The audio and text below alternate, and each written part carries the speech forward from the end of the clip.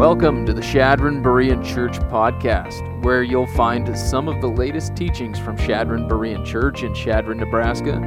We are a loving community of believers growing in God's grace in Christ together. The heartbeat of our church is to have deep roots in the Word of God and to bear fruit by passionately applying it to our lives by His power for His glory. And we thank you for joining us.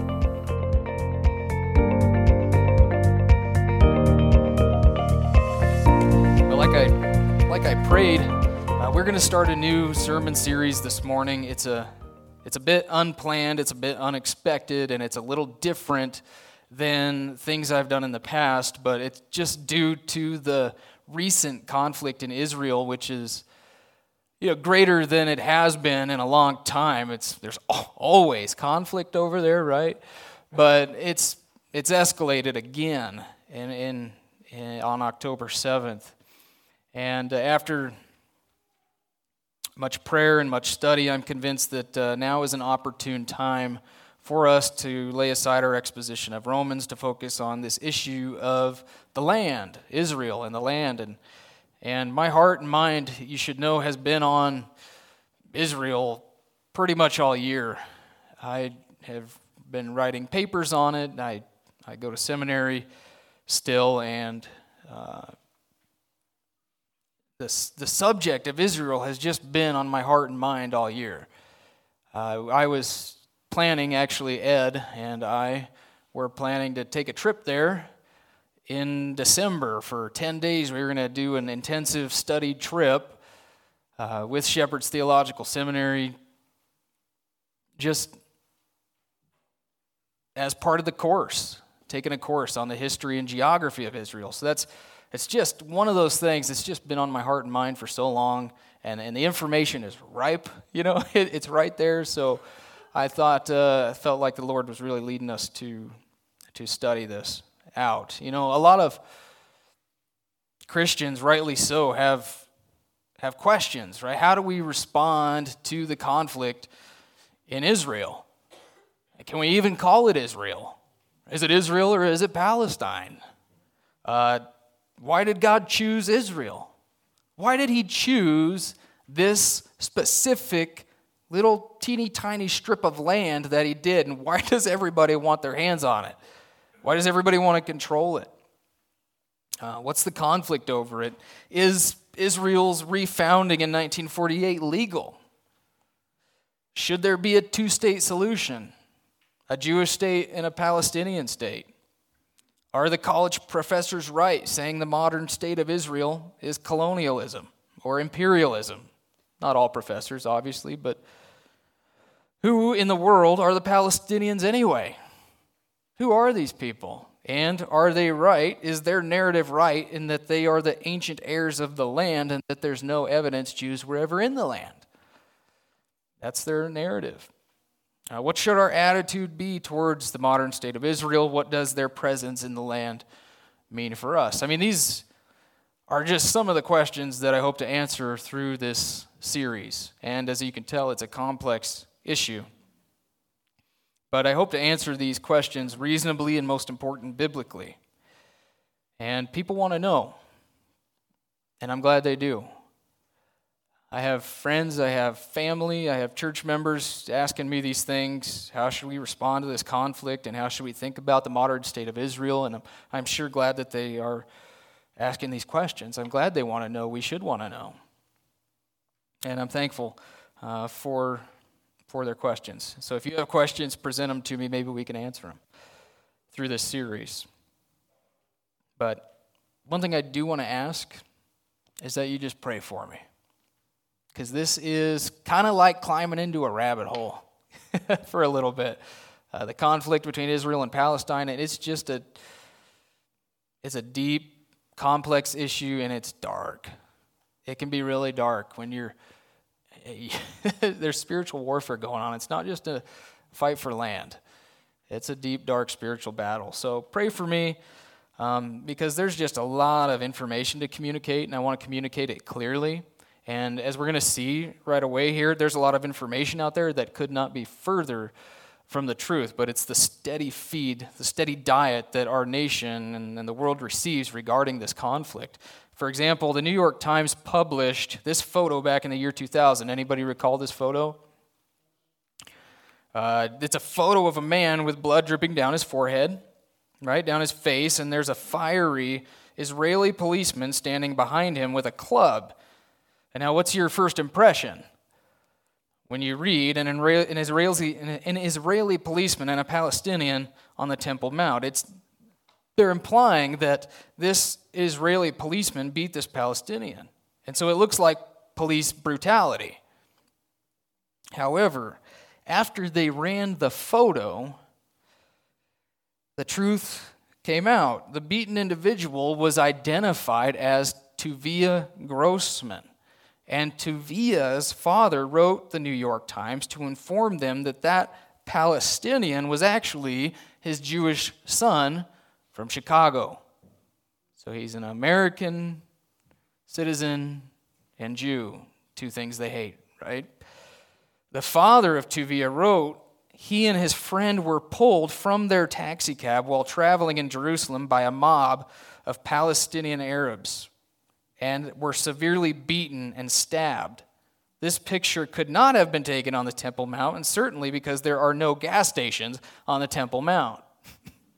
Okay? And certainly none with Hebrew lettering, like the one seen behind the Israeli soldier attempting to protect my son from the mob. The New York Times corrected their statement by stating that they were wrong and that the young man was actually an American student in Israel. They also said it was taken in the old city of Jerusalem, not on the Temple Mount. But they failed to mention that he was Jewish and that the incident actually occurred in an Arab neighborhood. And only after public outrage did they reprint the photo with a correct caption that he was a young American Jewish student who would have been killed had the Israeli police not stood over him and guarded him with his club. Another significant example some of you folks might remember is this icon, 12-year-old Mohammed al-Dura, a 12-year-old boy shot in some crossfire between the Palestinians and the IDF, the Israeli Defense Forces. And though no one could tell in the video who shot the boy, there's no evidence to say who shot the boy. He just got caught in the crossfire at the wrong place at the wrong time. What do you think the Palestinians did? They took him, made him an icon of the Palestinian movement, and the IDF was blamed for it. And I share this because, and these examples, because much of what you're going to see in the headlines today regarding this conflict is going to be a reflection of these false, supercharged, or exaggerated narratives. A headline is going to read something like this: Palestinian shot by the IDF at a border crossing. IDF's the bad guy. It will not say Palestinian strapped with bombs to his body, refusing to stop, shot by the IDF. It'll just say Palestinian shot by the IDF. And so if you get all your information on this issue from the news and the news headlines, you'll probably start to assume their opinion. They form the public opinion, and it's just hurried, it's sloppy, and intentional or unintentional anti-Semitic media bias, and it's alive and well today, just as it was when those articles were written. But that's what you can expect as reports come out of the Gaza Strip or out of Israel. And if you don't know, the Gaza Strip is a little strip of land. We're going to be defining a lot of terms in this series. The Gaza Strip is a little strip of land in the southwestern corner of Israel. And you can expect that as the IDF ground forces move in, justly defending themselves after the unspeakable massacre on October 7th, when, as you know, the terrorist organization Hamas slaughtered any and every Jewish person they could, babies and women and elderly, taking some of them hostage. As the IDF moves in here to clean it out, it's a hornet's nest, an absolute hornet's nest of terrorists. And as they move in, everyone's going to forget about that October 7th massacre of people being butchered and burned alive, even children, piles of children just being burned alive. Everyone's going to forget about that, babies being cooked in ovens, and they're going to start to attack Israel. They're going to blame Israel, they're going to misrepresent them, mischaracterize them, and meanwhile, you can expect the terrorists to be softly labeled as militants or freedom fighters, kindly having their war crimes overlooked. In his book, Understanding the Arab-Israeli Conflict, a book that's a must-have if you want to understand this conflict, it's by Michael Rydelnik. He says that the media has proven and will continue to prove their moral equivalency in depicting death.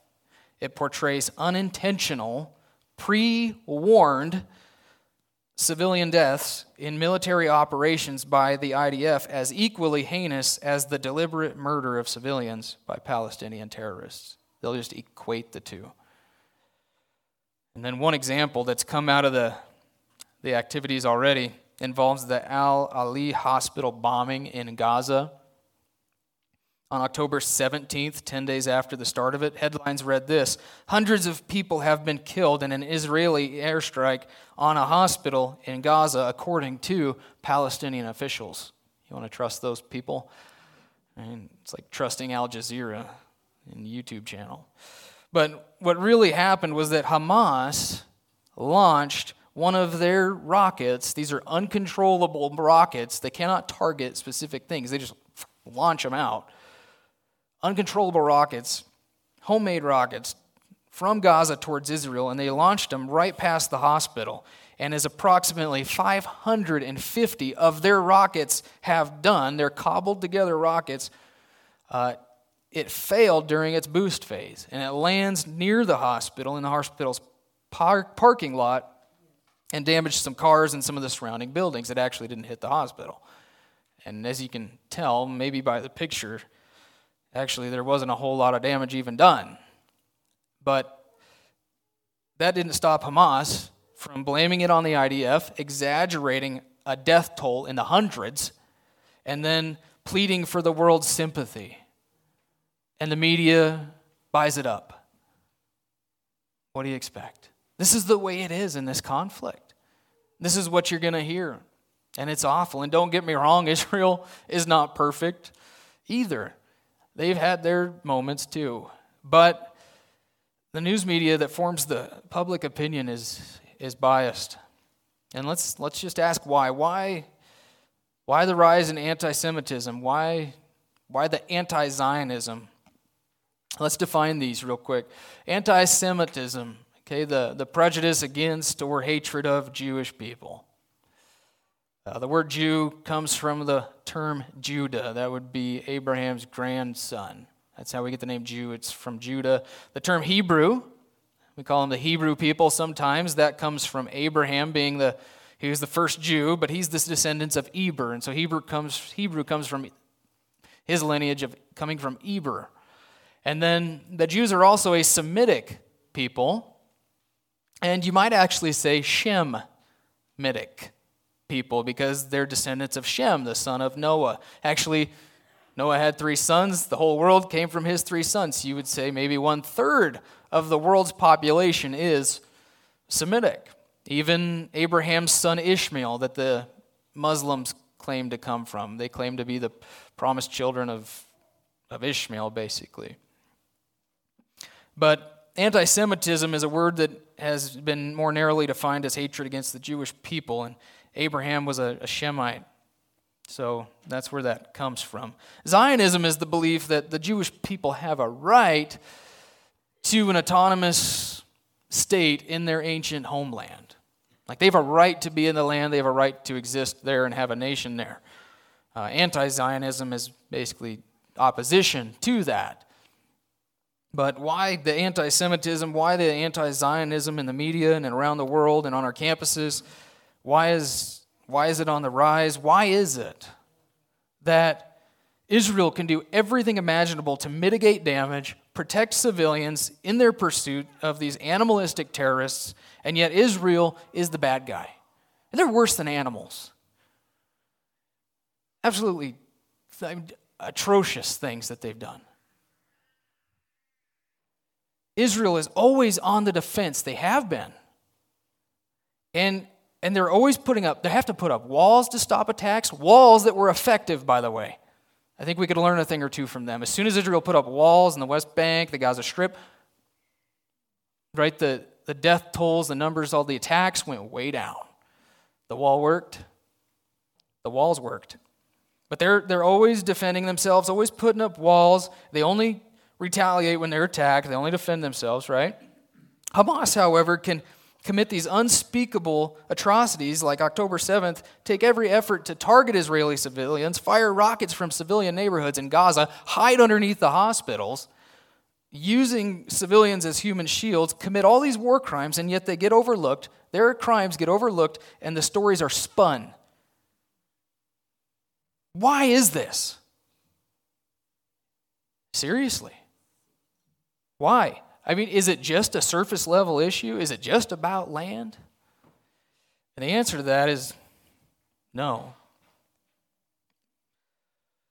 Would it help if Israel gave back the land? I'm going to ruin the mystery for us, but no.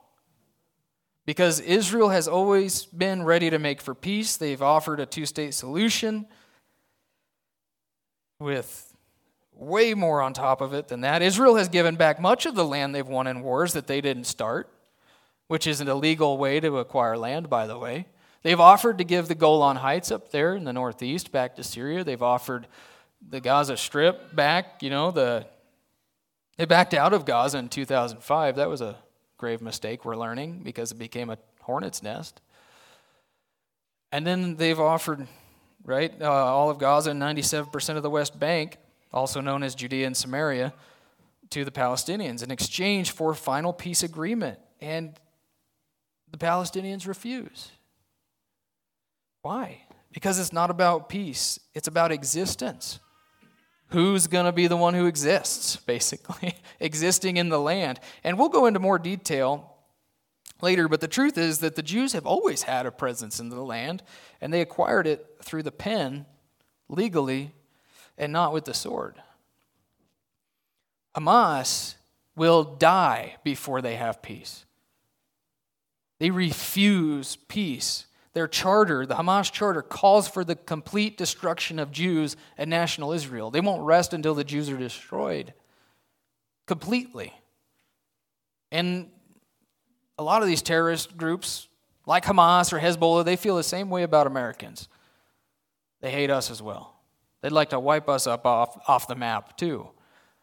And that's actually what Ahmadinejad, the president of Iran, said once about Israel. He'd just like to wipe it off the map, push them into the sea, and establish a Palestinian state in place of Israel, not alongside, not with Israel, but just in place of Israel. And so Israel's Prime Minister Benjamin Netanyahu was right when he said in a speech in 2006, he said, "What is the conflict about? It's about our existence here facing our enemies. The truth is that if Israel were to put down its arms, there would be no more Israel. But if the Arabs were to put down their arms, there'd just be no more war." And that's the truth. But the truth is hard to come by, and that's why we're going to study this issue. We're going to study this issue out. And if anybody should love and pray for and support and be informed on the Jewish people in the state of Israel, interested in the land and what's going on there, other than the Jews, it should be us. We should have a heart for the Jewish people.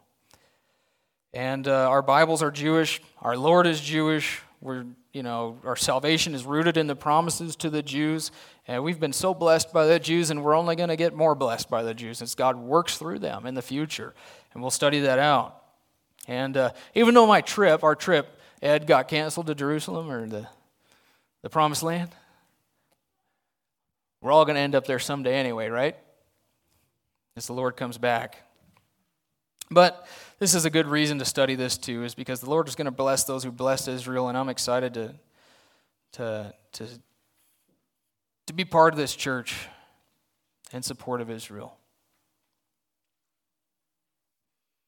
As we begin this study, let's put one clear principle in our minds, right? We want to think biblically about the land of Israel. We want to think biblically about Israel and the land. We want to know what the Bible has to say about it, just like anything else, right? What does the Bible say? And to do that, we're going to start in Genesis. We're going to work our way through the scriptures, seeing what the Bible has to say about the land of Israel in the past, up to the present, and even in the future. And we're going to try to develop here through this series a biblical filter, a grid through which to sift all of the headlines out there, all of the ideas out there. We're going to sift it through the truth of God's Word. And this particular area of study is just so important because there's just so many false ideas out there about it. Even in the church, we're not even talking about just social media, or, not the media, sorry. There's a lot of false ideas there, but even in the church, did you know, most churches think that they are spiritual Israel and that we're living in the kingdom of God right now and Satan's bound and all of those prophecies in the Old Testament about Israel's restoration, that like most churches, thank you, Catholic Church, believe that they are Israel. And, like the Catholics and the Protestants took that really far back in the day, and that's how you ended up with Holy War. Like they're the kingdom of God, they have their currency, they have their land, they have their holy wars. We can just, hang heretics, people who disagree with us. That's kind of where you take that idea that far, that's where you end up. Jesus said, the kingdom of God was going to come in the future when he comes, and until then, good and evil are going to exist side by side. It's not your job to hit the church to take the tares out of the wheat before he comes. He'll do that when he comes, right?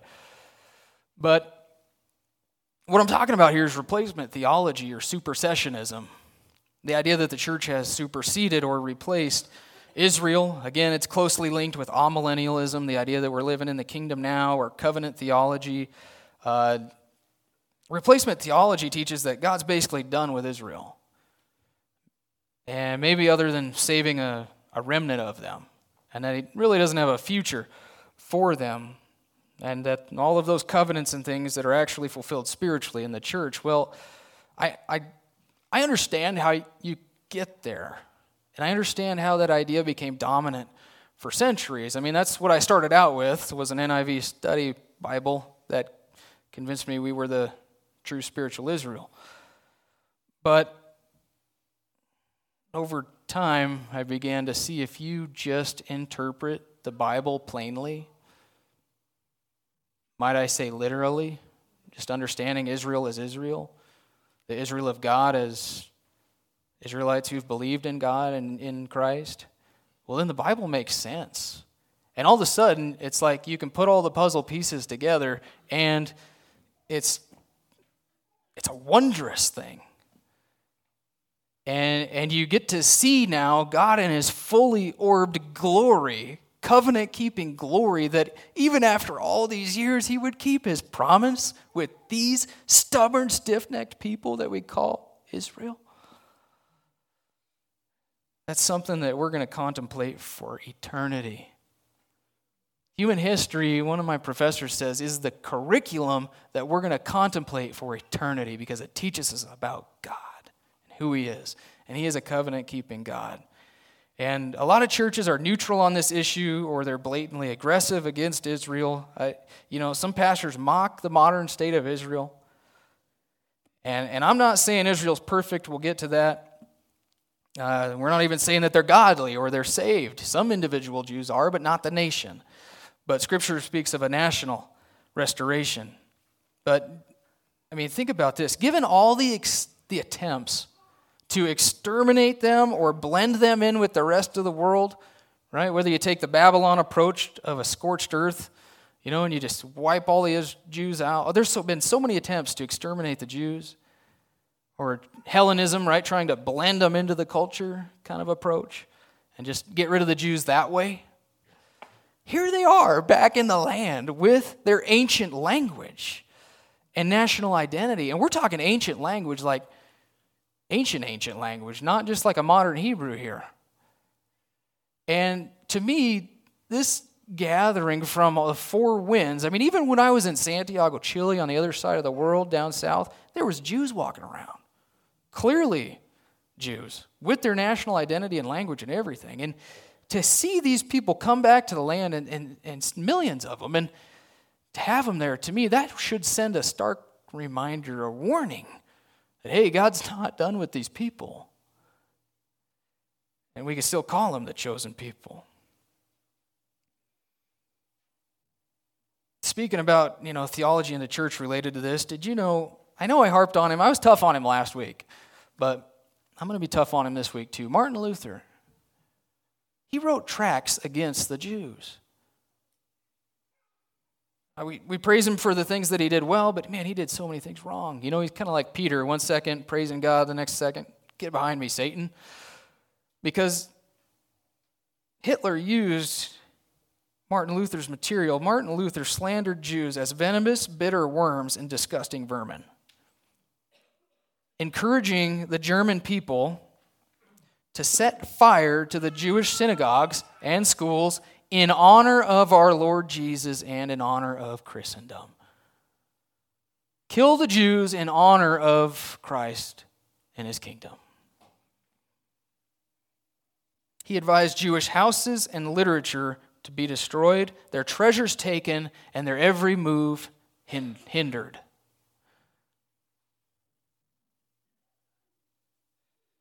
That's exactly the opposite attitude that we should have. And it's amazing that he said that after loving the book of Romans so much. Because Romans 9 through 11, you do not see that at all. You see a heart for the Jewish people, a heart of Paul that would give up his own salvation for them. Just the opposite attitude we ought to have. But that same anti-Semitic spirit is alive and well today, just as it was in Pharaoh trying to wipe out the Hebrew males. Right? Haman and Esther trying to wipe out the Jewish people. Hitler. Guys, it is a dark, demonic thing, anti-Semitism. But at the end of this study, here's what we want to do. We want to think right so that we respond right. So that we respond to this appropriately and in a God-honoring way. And honestly, I have no agenda that's hidden here, obviously. You know where I stand. I want us to be a bastion of support for Israel. A bastion of support for Israel. I mean, maybe we might be the only, I don't want to say that, one of the only churches in this town, if only, that's going to speak out in support of the Jewish people like this. There's going to be some churches, you know what I mean by bastion, by the way? A bastion is there's a defensive wall that's a bastion. The bastion is the part that sticks out from the wall. They get the work done. And they stand out from the rest. I want our church to stand out from the rest and not be silent about this. We're going to support Israel. There's a lot of churches that are going to pray for Israel, praise the Lord, but you know what? We're going to do a little bit more. God blesses those who bless Israel. Amen? And so, here we go. We're going to look at Israel in the past. That's where we're going to start. We're not going to get very far today. But Israel in the past, we turn to Genesis chapter 12, verses 1 through 3. This is where we find the call of Abraham. As we know, it's amazing. We've been here 4 straight weeks in a row, even in Romans and with Ty Perry's sermon. But let's appreciate the context of this passage. This is taking place in 2091 BC, 2,100 years before Christ. So Abraham's 75 years old. And according to the biblical record, this is approximately 2,000 years into the earth's history when this happens, when God calls Abraham. And that's actually more time than is recorded in the entire Old Testament, by the way. But these 2 millennia before Abraham's call are characterized by apostasy and rebellion. Genesis 1 through 11, what do you see? You see apostasy and rebellion against God. You see the nations rebelling against God. The human race, since the Garden of Eden, has proved itself rebellious and corrupt, so much so that God did what? He flooded the world. He flooded the world, and only Noah and his family, 8 people in all, are saved. And so your hopes are high in Genesis 9 after the flood. Noah and his family are safe. Mankind's mediating rule, Genesis 1, 26 through 28. God gave man the purpose of ruling over the earth and subduing it, right? Those are kingdom terms. Your hopes are high in Genesis 9 because the flood's over, the family's safe, and God reaffirms, hey, man, this is still your purpose. And he actually extends that. He extends it to capital punishment now. So if anybody kills another man who's made in the image of God, then his blood, if anybody sheds blood, then that man's blood's going to be shed. Right? Obviously, murder was a problem before the flood. And by the end of chapter 9, though, when your hopes are all high, you see Noah drunk, and it's not a pretty sight. And then by the end of chapter 11, the nations are judged again because they erect this humanistic Tower of Babel, this God-rejecting, man-exalting tower and trying to start a one-world government. You know, a global government is great when Christ is ruling in righteousness and justice and in peace. But it's the worst thing imaginable when wicked man is in charge. And that's the direction the world's going, isn't it? And so here, in sum, Genesis 1 through 11, you see God's universal dealings with humanity. But then in Genesis chapter 12, the focus shifts. And from there on out, the focus is on an individual or choice dealings with a man named Abraham and the nation of Israel that comes from him. And in Genesis 12, 1 through 3 reads in your sermon notes, "Now the Lord said to Abram, 'Go forth from your country, and from your relatives and from your father's house to the land which I will show you, and I will make you a great nation. And I will bless you, and I'll make your name great, and you shall be a blessing. And I will bless those who bless you, and the one who curses you I will curse. And in you all the families of the earth are going to be blessed.'" So 3 things there, right? Land, seed, and blessing. But most important to us right now is the land. That's what's in our mind, land, seed, and blessing. And as we've been talking about in Romans chapter 4, even though God chose one man, one nation to work with, God's promise to him had universal elements, had global elements. In his choosing of Abraham, God is not rejecting the world that is rejecting him. He's choosing, through Abraham, his primary strategy to put himself on display in the world and draw the world to himself. That's what he's doing. He's not rejecting the world. It's a strategy to draw the world to him. And so his descendants, Abraham's descendants, would become the nation of Israel. And they were to be, as we'll see next week, God's mediators in the world. God's mediators in the world, salt and light in the world. And where did he place them? Ezekiel 5:5 says, at the center of the world. The very heart of the world, right in the middle between Africa and Asia and Europe, right there. And the only little teeny tiny green strip of land that people would travel through so that everybody would see the glory of God in Israel and the way things are supposed to be, and they would take that news to the nations.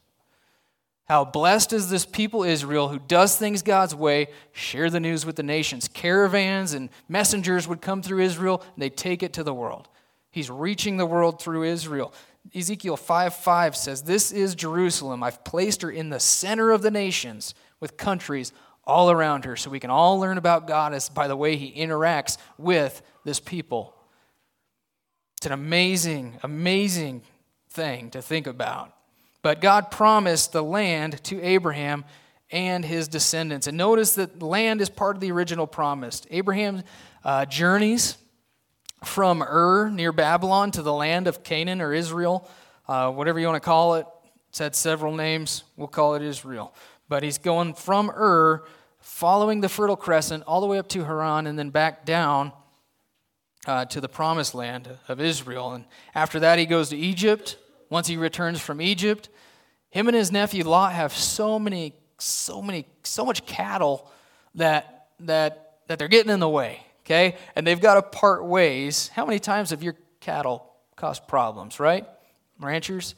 Well, here they go. There's so many cattle, they're causing problems. They've got to part ways, and they're standing actually on this ridge line. They call it the ridge route, the route of the patriarchs. It's the high point of the Judean hill country. It runs right through Jerusalem from Hebron all the way up like Ramah and Jerusalem and that sort of thing. But They're standing there on that ridge route between Bethel and Ai, and you can see all the way to the north, you can see Mount Hermon, you can see the Jordan Valley, you can see to the south, you can see all this, the coastal plains. They're up there, and Abraham basically says, well, pick away, pick where you're going to go.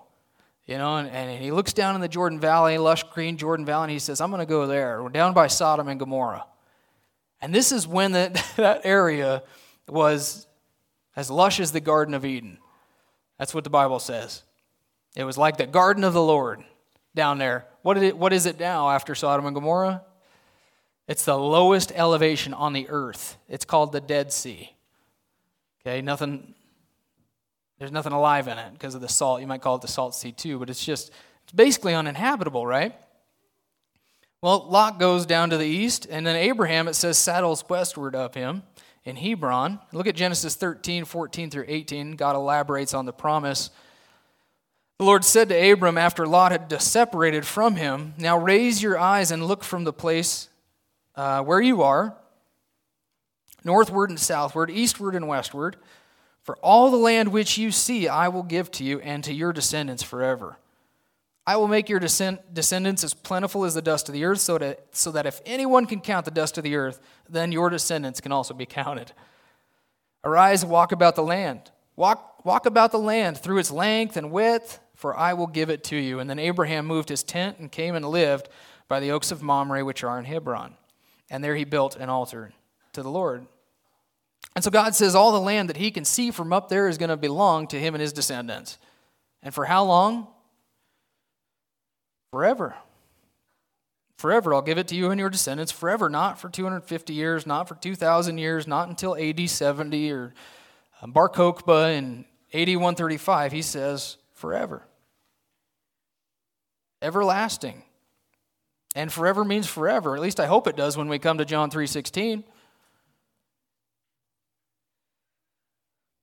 In Genesis 15, God reaffirms the promise. God had Abraham bring him a heifer, a goat, a turtle dove, and a pigeon. It sounds weird to us, but this is how they made covenants. They took these animals and basically split them in two, and they would walk through them to ratify the covenant. And you see this in Genesis 15, 12 through 21. And normally, both parties involved in the covenant would walk through there. That would be a bilateral covenant. Notice what happens here, Genesis 15, 12. When the sun was going down, a deep sleep fell upon Abram, and behold, terror and great darkness fell upon him. And then God said to Abram, know for certain that your descendants will be strangers in a land that's not theirs, where they will be enslaved and oppressed for 400 years. He's talking about their time in Egypt. But I will also judge the nation whom they will serve, and afterward they'll come out with many possessions. And as for you, you shall go to your fathers in peace. You'll be buried at a good old age. And then in the fourth generation they will return here, for the iniquity of the Amorite is not yet complete. Now it came about when the sun set that it was very dark, and behold, a smoking oven and a flaming torch, clearly representing God's presence, appeared, and it passed between the pieces. Remember, Abraham's in a deep sleep, and God alone passes through these pieces. Abraham's fuzzy. But on the day that the Lord made a covenant with Abraham, saying, to your descendants I have given this land, from the river of Egypt as far as the great river, the river Euphrates, the land of the Kenite, Kenizzite, Cadmonite, Hittite, Perizzite, Rephaim, the Amorite, the Canaanite, Girgashite, and the Jebusite. And termites, right? But God affirms the land promise with an unconditional, unilateral covenant. That is so important. Unconditional, unilateral covenant. There's a lot going on here, but at the end of the day, after Israel, they go to Egypt, right? They grow into this big nation over the course of 400 years. After that, they're going to come up and possess the land. And God makes a covenant with him on that. Okay? And this is not a bilateral covenant. It's a unilateral covenant because only God walks through those pieces. He's saying, it's up to me alone to keep this promise. We talked about this last week. If it was up to us to keep the promise or secure the promise by our own works, our own efforts, we wouldn't inherit the promises. But God here secures the promise by saying, I'm going to keep this in my grace by my determination.